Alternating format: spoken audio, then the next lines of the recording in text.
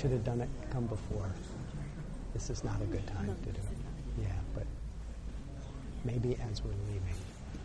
Yeah, that would be more cool.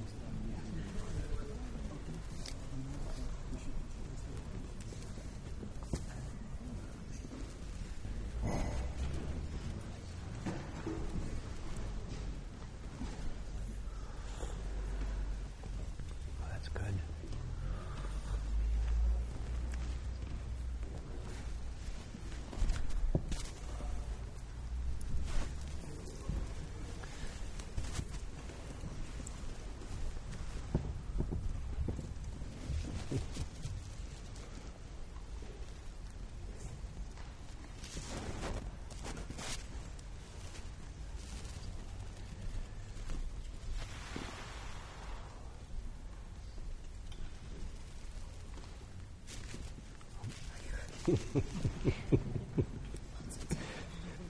The party's beginning.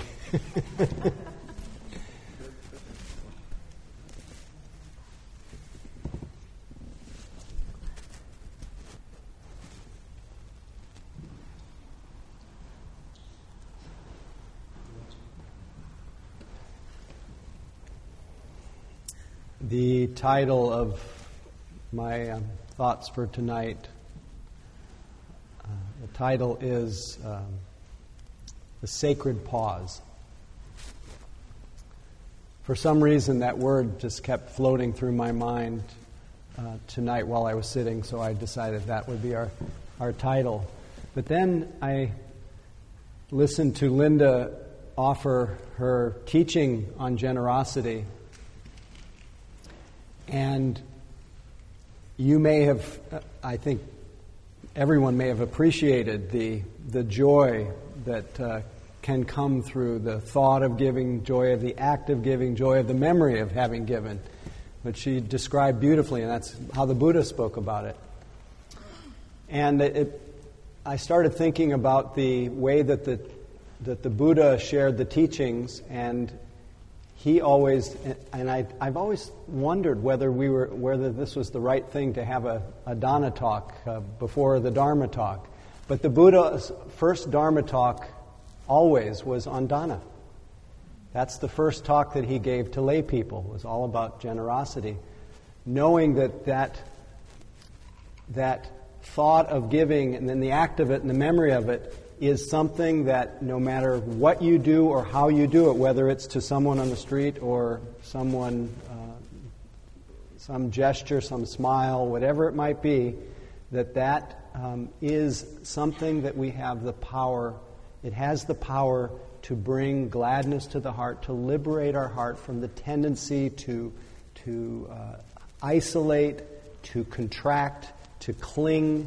It is an act of letting go. It is an act of freedom. And it's something that we have as our capacity to do every single day in so many thousands of different ways. So this is really in harmony with what the Buddha first talked to lay people about. And it's considered one of the three baskets of the Dharma. The basket of dana, generosity, the basket of sila, or ethics and morality, the basket of non-harming actions of body, speech, and mind. That is what our 100-day retreat is about. And the last basket is what's called, it's dana, sila, bhavana. Bhavana is the training of our hearts and minds to incline toward the wholesome, to abandon the unwholesome, to incline toward wisdom, toward concentration, toward calm, toward all the wholesome qualities that lead us to a greater sense of well-being, all of which are within the power.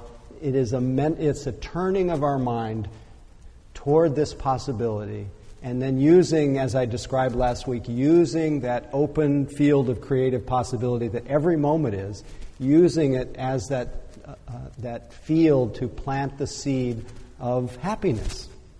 And that it is within our power. It's not just some kind of accident that just happens to the privileged, that just happens to some people. It is clear, and I've been speaking to some people about this, it is clear that by all appearances, some people suffer more than others. And this world is just so filled with suffering. But even in the domains where there's a lot of suffering, there are beings who handle it well and beings who don't. There are beings who laugh, even in the, as one poet put it, even in the hot furnace of the world, even in the worst conditions, there's still people standing by the fountain laughing. And that this is really within our hearts and our minds to be happy. And a lot of that can be realized. It's not something that you just hold out as a vague possibility for 7 lifetimes from here. It's something that we can actualize and develop some confidence in those simple moments that I'm calling tonight the sacred pause. It's that moment that Linda spoke about where she pauses and she considers. Now you don't consider, so now you have to have another mindfulness bell. But you consider whether you're going to offer something, and then you make that connection with that person. That little moment of looking into somebody's eyes, that's what really caught me, is that looking into somebody's eyes. We think of that as a moment of looking into somebody's eyes, and that's basically what it is, but we may not appreciate that moment done with a certain kind of volition. And when I'm using the word volition tonight because this is really the Buddha's understanding of karma and the effects of karma. Karma meaning action. What really determines the effect of an action is the volition, is that it's volitional, it's intentional. And what determines the effect is what's the engine that's driving that action. So if the engine is generosity, if the engine is goodwill, if the engine is to connect with life, is to be free, is to feel whole, then that action of simply connecting with somebody, looking into their eyes, is onward leading. It is an action that, in one way, could be reduced to the arousing of what are called the concentration factors. It's the same thing that you would do in your sitting practice when you take your scattered mind that's going here and there, that's preoccupied with your situation, with your either your internal drama or your external drama, and all of a sudden there is a moment of being slightly oriented to the present moment, and then you have this volition, this intention to connect, this intention to feel your body, this intention to connect with your breath. And then you decide, I like being here. I think being here, the Buddha said being here is a good thing. He said that not only is being here a good thing, this is the top of the mountain, right here. This is the beginning of the path. It's the path itself. It's the end of the path to be right here. It does not get any higher than right here. And you may get a glimpse of that, and it may be from what you heard. It may be because you tasted it. But that becomes the springboard, the cause of the volitional action, the intention to connect with the present moment, utilizing, as the Buddha recommended, utilizing this fathom-long body, utilizing what he called anapanasati, mindfulness of breathing, same practice that the Buddha did.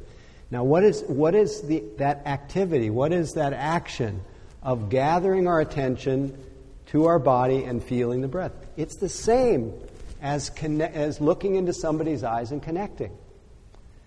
And that's the use, that is the arousing at that moment, based on that, hopefully a wholesome intention. That is the arousing of what's called a mental factor. And it's called, in the Pali language, for those of you who want to look it up, that's called vitakka. Vitakka is that capacity of our mind to gather, to take this vast panoramic awareness, this primordial presence that we are, and bring it to bear on some form, some object or person or thing that we're doing. You with me so far? Now that may not seem like much. Connect. But then if we apply another, what's called another concentration factor or mental factor. It's called vichara. Vichara is sometimes translated as sticking to or sustained or sinking into. So if I connect with a person or if I connect with an object and I sustain that connection, I'm seeing Andrea right now, and if I connect with Andrea and I sustain that connection, and let's say you're somebody I met on the street, and we have to be discerning about who we do this with, no doubt about it. It's not everybody it's not always safe to do this, so you want to be discerning. It's not just kind of, I'm going to smile and give everybody everything. But within reason, if I connect and I sustain with that person, there are, at least the way the teachings put it, there are three things that will inevitably flow from this simple act of my mind connecting and sustaining. What are those three things that will flow from this? What happens? What happens when we do that with our breath? What happens when we do that with a project that we're engaged in? But what happens when we do it with a person? What flows from that is an increasing feeling of immediacy, obviously. That's not the mental factor that I'm talking about. But the mental factor that comes with that is what's called piti, or rapture. Rapture is sometimes translated as rapt attention or intense interest, but often with rapture there is a shifting of our whole field of presence. We're no longer just kind of cruising down the street or just passing by our near and dear ones or the clerk in the store. We're actually using that interaction to jump into this inexhaustible presence. We're plugging into a current of life, and it's almost as though we're entering into the electricity of being alive and present. It's the same feeling that you have when you just feel that pulsing of life through your body, and you're not so lost or scattered that you actually feel yourself here. You feel yourself for a moment as though there's only here, that anything that you thought of as your life, you have to, in order to even find it, you have to dig into what one of my teachers called the graveyard of memory. Where is it now? And all of a sudden, you're just so here that life just comes alive. So with that comes this feeling of rapture.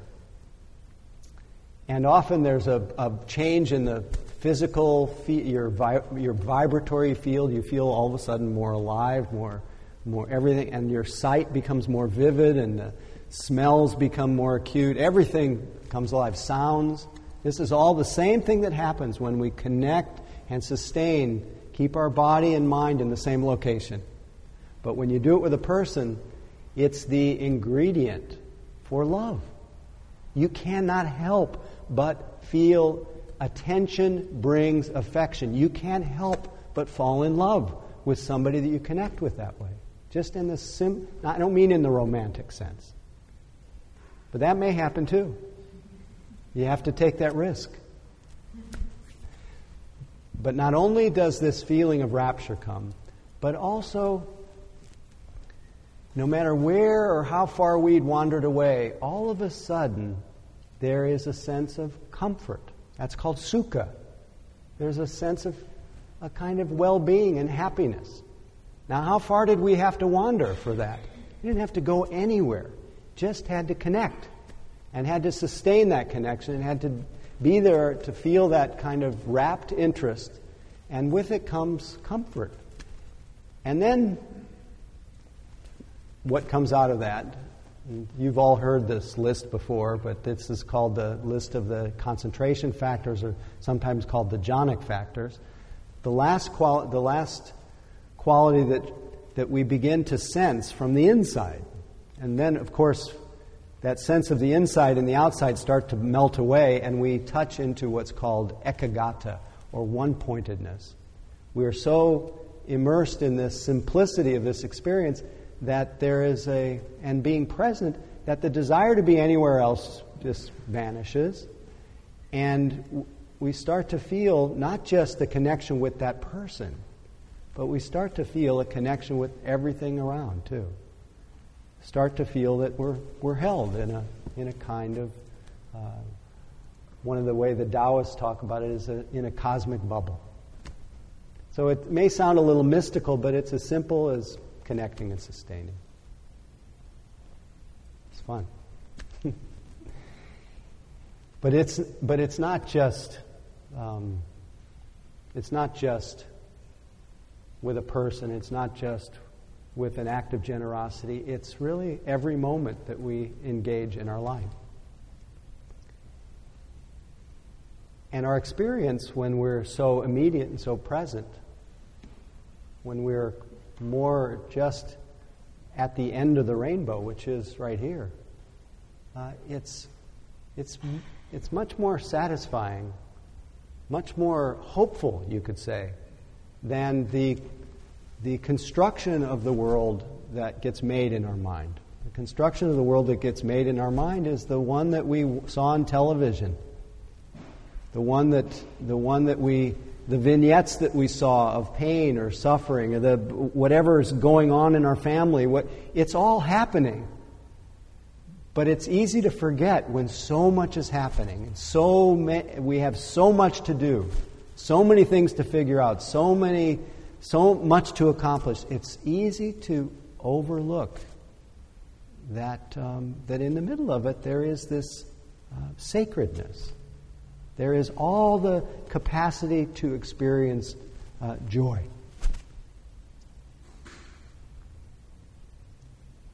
Now, I always like to say that nothing, for anybody who came here tonight, probably nothing has changed in your life situation since you got here tonight.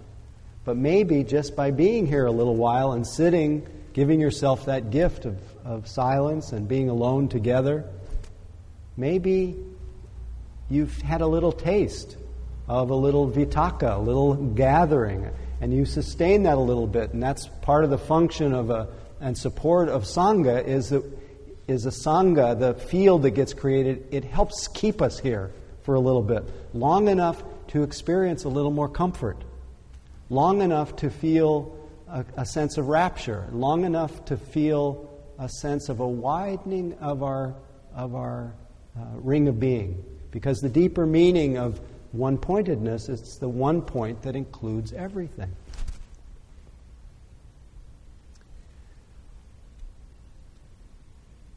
So this capacity is available anytime, anywhere.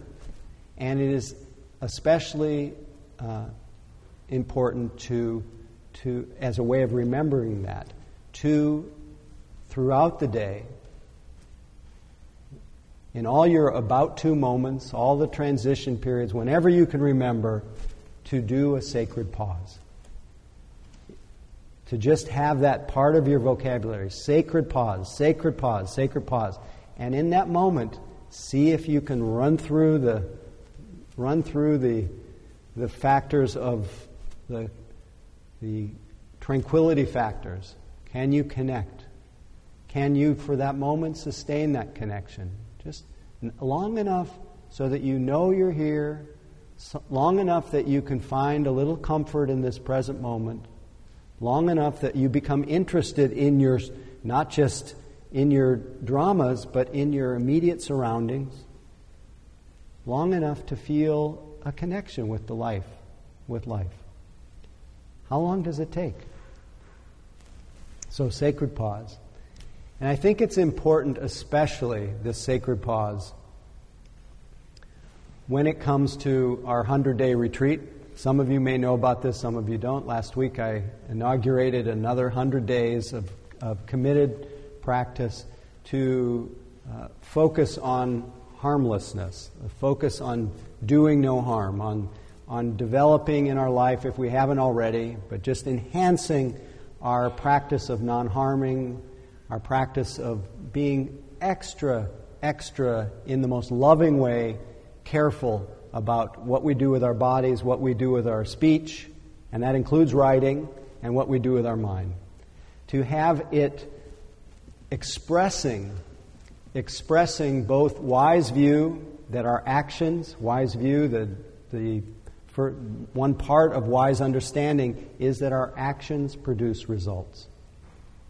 Everything that we do with our body, speech, and our mind produces results. Everything I say has a ripple. Everything I feel, everything I do has a ripple. And what mostly, again, circling around, what really determines the effect of what I say, do, or think is what is driving it. It's what's motivating it. It's the volition. It's the intention behind it. I want to know whether my intention is driven by wanting something that I don't have, by greed in my mind. Is it driven by ill will? Whatever I'm thinking about, whatever I'm saying, is what I'm thinking or saying, is it driven by ignorance? Is it driven by carelessness, by confusion? What's driving my actions? So if I pause, I can reflect on that for a moment. I can see, what am I, just before I speak tonight, often before I speak on Tuesday nights, I am plagued by this line that goes through my head often. It says, before you speak, consider whether your words will be an improvement on the silence. I think we could do that a lot, and it might prevent some very unwise speech. The Buddha talked about 10 very strong, unwholesome actions of body, speech, and mind. And the first one, I'll go through the list with you. And all of these things, because volition is a mental process, intention is a mental thing, part of our karma, it's a mental it's what we're doing, even though it's an internal thing, it has such a ripple in our life, so it affects our own life and it affects other people. So we really want to tune in to what is driving what we're doing. And because the actions themselves will have result. And the 10 very unwholesome actions are destroying life in whatever way, taking that which is not given, that's basically stealing, unwise conduct, this is traditional language, but unwise conduct regarding sense desires or sense pleasures, where the way I think of this is having your mind so caught up in the seeking, gratifying of sense desires that you're oblivious. You're just oblivious to the impact that it has on your own mind, impact on other people, and how it just narrows our vision. It hypnotizes us into thinking that we cannot be happy unless we have what we want, etc. So unwise conduct regarding sense pleasures. But then it gets into speech, which is what was really on my mind today. So speaking that which is not true, lying, exaggerating, just false speech that is not true. And then slanderous speech, speaking to harm someone. So the basic positive encouragement is to say what is true, to say what is useful, to say what is timely, and to say what is of benefit to the person that you're speaking to. Now, often we do not take enough sacred pauses. We don't have enough continuity of mindfulness to have that space of open creative possibility available to us in real time to make the determination whether our words will be an improvement on the silence or an improvement on my life or an improvement on the life of the person I'm speaking to. We often don't do that. So it's important to reflect on what's driving our actions and the action itself. So we've got false speech, slanderous speech, harsh speech. The encouragement, at least in the teachings, all of Sila, when you talk about ethics and morality, it's not so much learning how to be an obedient Buddha or an obedient Buddhist. It's all about discovering, and all the conversation about wholesome and unwholesome, it's that which leads to harmony and that which leads to disharmony. And that's something that we all have to clarify and discover for ourselves. And that's why the precepts of practicing wise speech are not commandments, they are areas of practice. We see, is this speech slanderous? Is it for the benefit of the person? Is it to cause harm? Is it to exaggerate my own importance? Is it to gain some kind of advantage? What am I doing here before I speak? So just pausing before you speak. And at first, to pause, because our mindfulness is not so continuous, it may feel very stilted to say, hey, I'm going to wait before I open my mouth. I'm giving myself this teaching tonight. I need this teaching.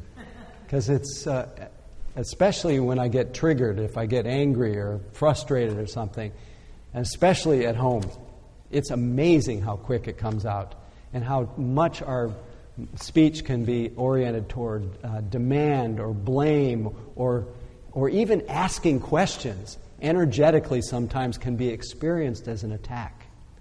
So it's being really careful until it becomes embedded in us to appreciate the power of our words, the power of our thoughts, the power of our written words as well. To appreciate it to the point where we can feel that our intentions are wholesome, and the sometimes there are sometimes unintended consequences. But if the intention is wholesome and you're tuned into what's driving it, you're likely not to increase the cause of suffering. It's impossible to govern all of that. But at least we can more orient ourselves toward non-harming. So again, I want to just go through these: false speech, slanderous speech, harsh speech, idle chatter. Idle chatter. Now, this one may not seem on the surface inherently problematic, but sometimes idle chatter is just there's often an engine. Sometimes it's gossip. Sometimes it's to ally with somebody. Sometimes it's to gain some kind of some kind of. How can I say this?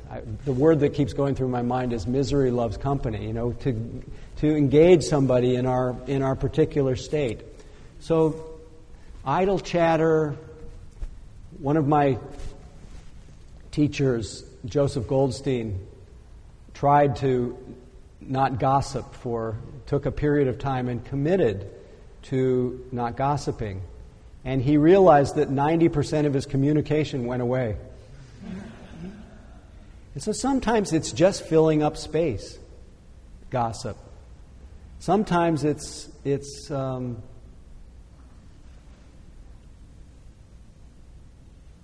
not really a way of connect. Sometimes if the motivation is to connect with somebody, sometimes it doesn't even matter what you talk about. It's just that the heart connection.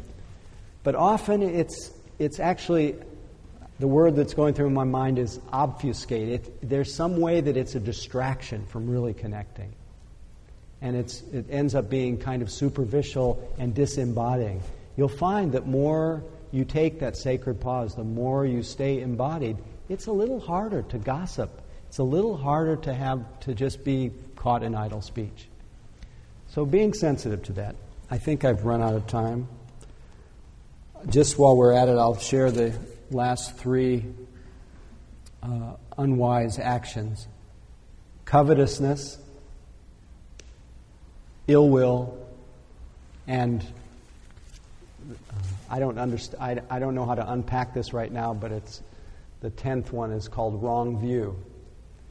And wrong view is basically not understanding that your actions of body, speech, and mind produce results. Not understand that your actions can be the cause of happiness, not just worldly happiness, but can be the cause of liberating happiness, of a sure heart's release.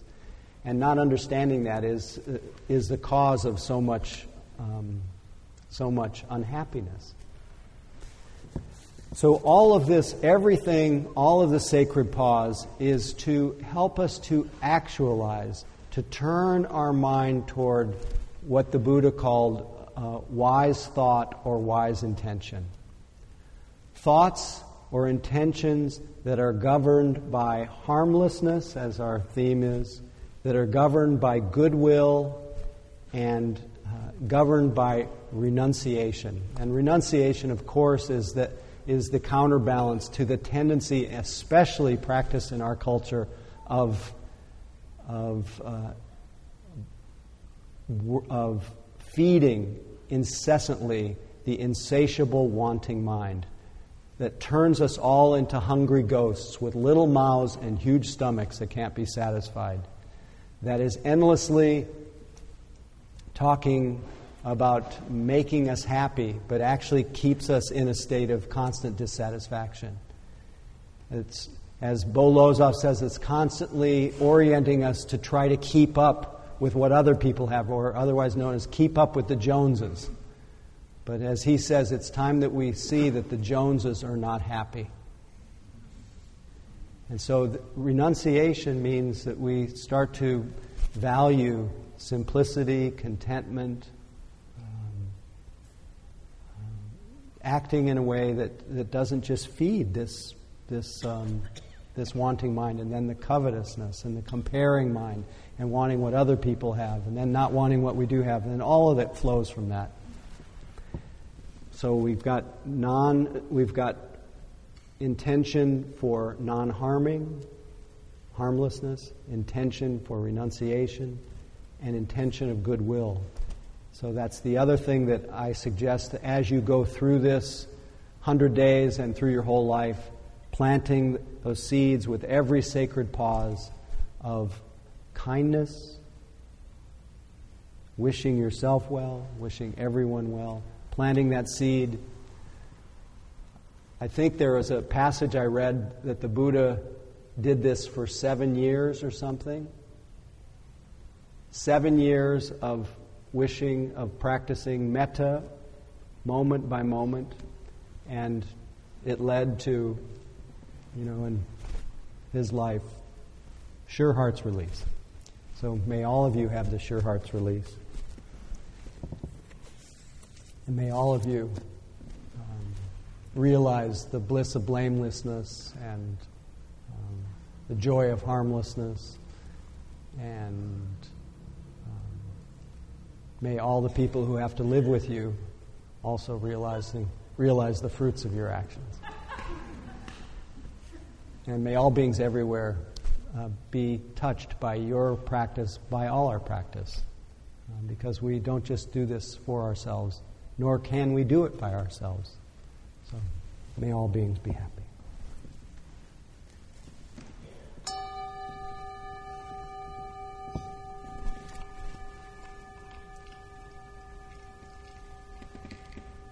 Oh, Marissa. Marissa needs a ride to Noe Valley. Is anyone going toward Noe Valley? It would be nice enough to give Marissa a ride. Tara, great. Thank you.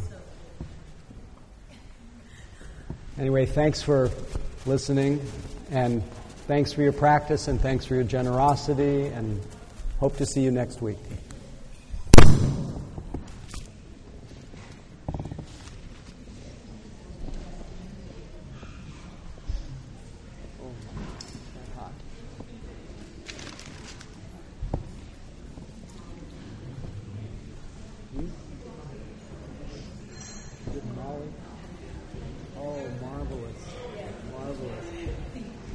she had a party after school with all her classmates, which we put on in the class program. And then after that, we took 3 girls on Saturday to the ferry at Fisherman's Wharf and watched the America's Cup and went to the candy store, had a ball. Thank you for listening. To learn how you can support the teachers and Dharma Seed, please visit dharmaseed.org/donate.